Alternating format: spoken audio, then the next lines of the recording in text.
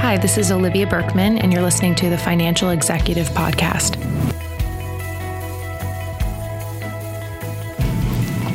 According to this year's Benchmarking the Accounting and Finance Function report from the Financial Executives Research Foundation and Robert Half, digital transformation emerged as a critical business practice to embrace in 2017.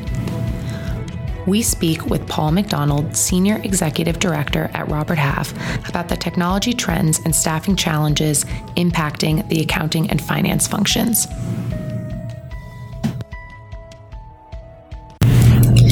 Hi, Paul. Thanks for joining me today. Hi, thanks for having me. I want to start out by just talking a little bit about technology and the effect that it's having. So this year, technology seems to have played a larger role in how the finance function operates and in the staff itself. Why do you think that is, and what specific technologies would you say are driving that change?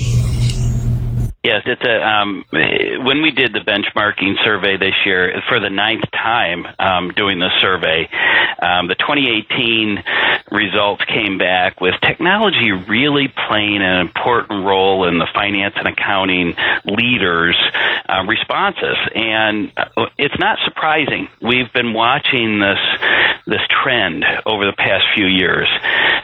There's a number of factors that are leading to this, Olivia.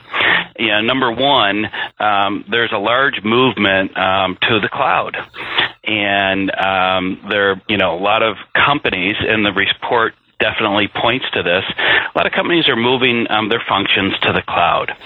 The second thing that we're seeing too is a lot of automation of the actual functions, internally, and with that requires technology for the automation. It requires a lot of technology for the automation.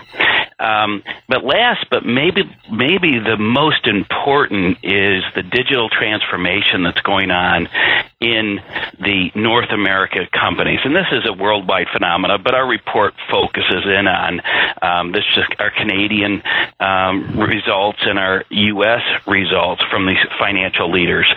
And transformation is abound. Using technology in all aspects. For instance, there's been a huge accumulation of data that's been happening over the past number of years. A lot of people still call it big data. But this mound of data that's being collected from customers, from the supply chain, from service, if you're a service company, but all that data needs to be analyzed. So how are machines doing the analysis? How are humans involved with analyzing that that data is really playing a huge part in what the organizations are focused on right now. So when you look at technology, just from those three areas, automation, you've got digital transformation, and you've got the first area, where, there's the cloud computing that I mentioned. You've got just a perfect storm happening, which is leading finance leaders just down that technology track with many of their responses. Right.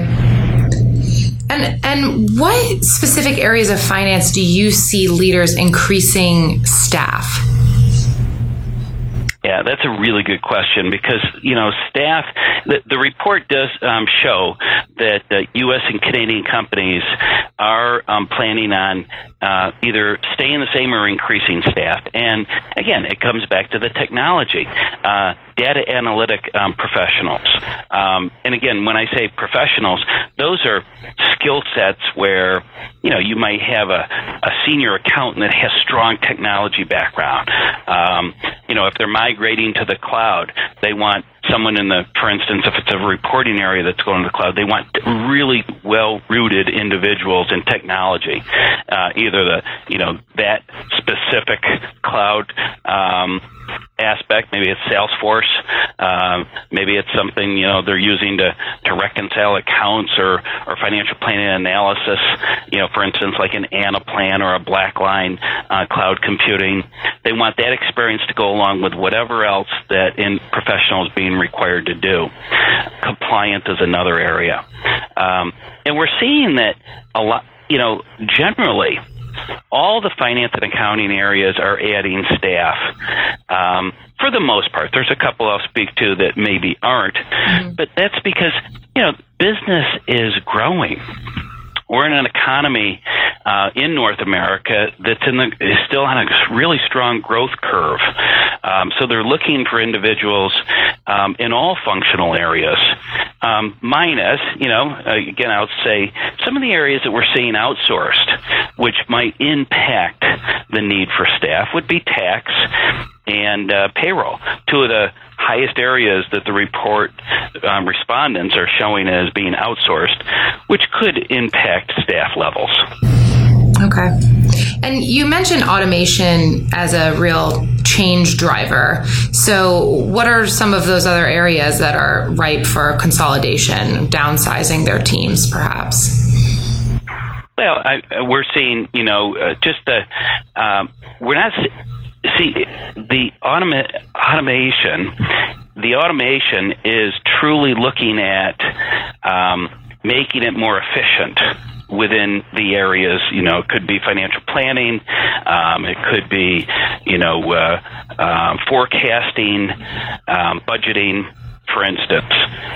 But you would think that that's impacting staff on the on a decrease side, but what we're seeing is that in this migration, they're actually predicting that they're going to be needing more staff in that area. Right. So it was a key finding in the report.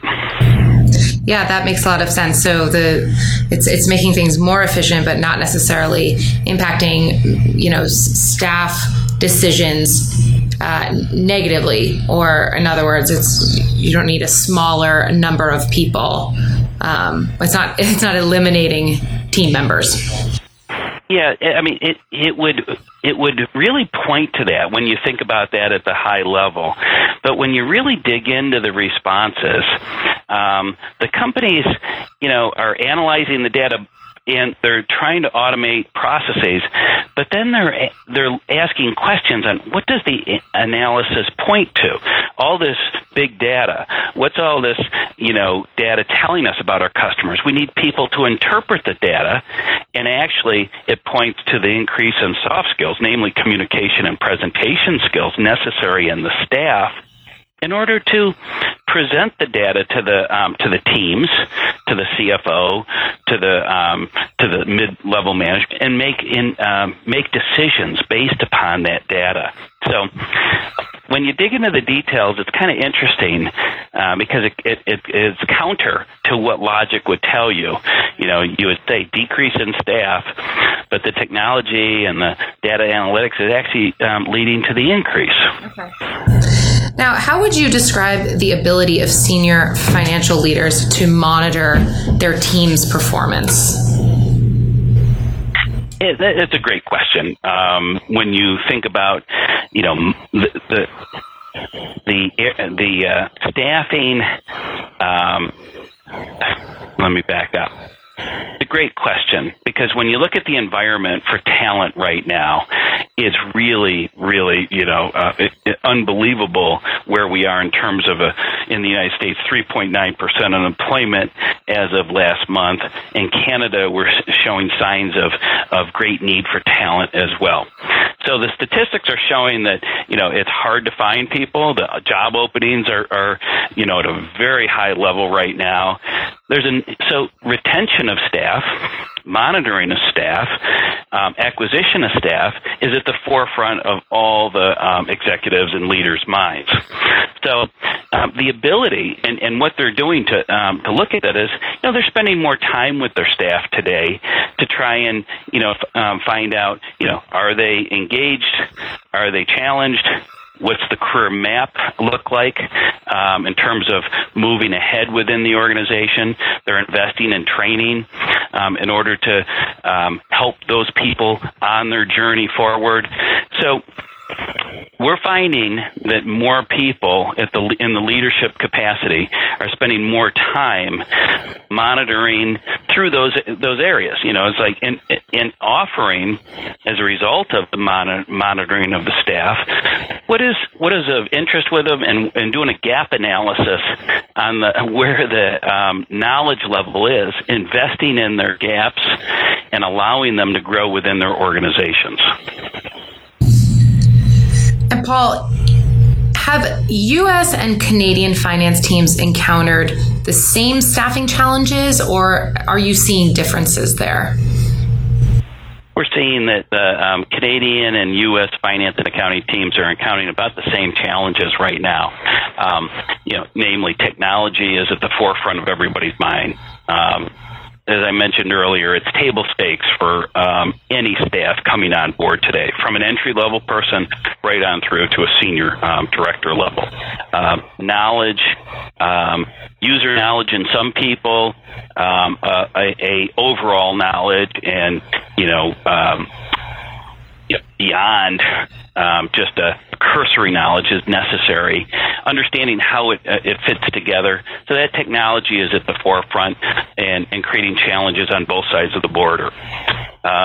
Additionally, compliance on both sides of the border is leading to challenges in finding people. And then it comes to just the overall need for staff to fill in for this business growth that we're undertaking right now. It's really exciting to see, but it's at the forefront of all the Canadians and U.S. corporations that we surveyed. And so beyond what was explored in the survey, what do you see driving finance teams' staffing decisions? Well, the staffing decisions being driven today, do I actually outsource? Do I actually bring people in and insource contractors, interim professionals to help me with this growth, with this digital transformation that we're undertaking, the automation, the actual cloud computing that we're putting in place? These are driving the same decisions on both sides of the border. And should I hire permanently? Can I find these people permanently? To bring on board, and what actually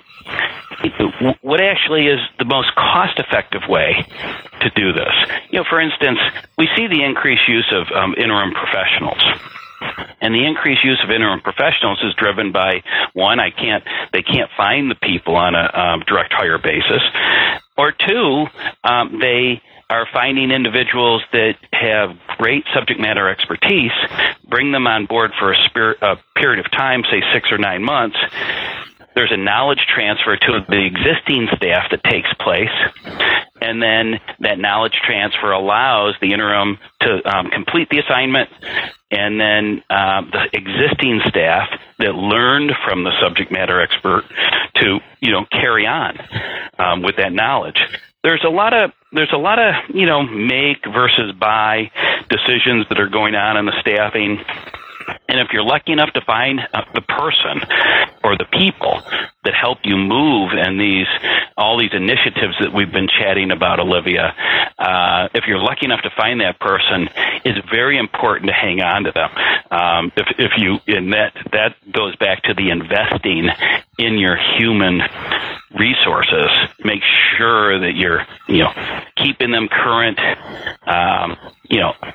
keeping them engaged, keeping morale high, and building a solid culture around your teams. A lot of senior executives right now are focused on culture building within their organization in order to keep engagement high, keep morale high. Absolutely. Well, Paul, thank you so much for your time today. Well, it's been my pleasure, and it's great to partner with Firth for the 9th year in a row and issue this report. We really are thankful for that partnership, and thank you for your time. Us too. Thanks so much.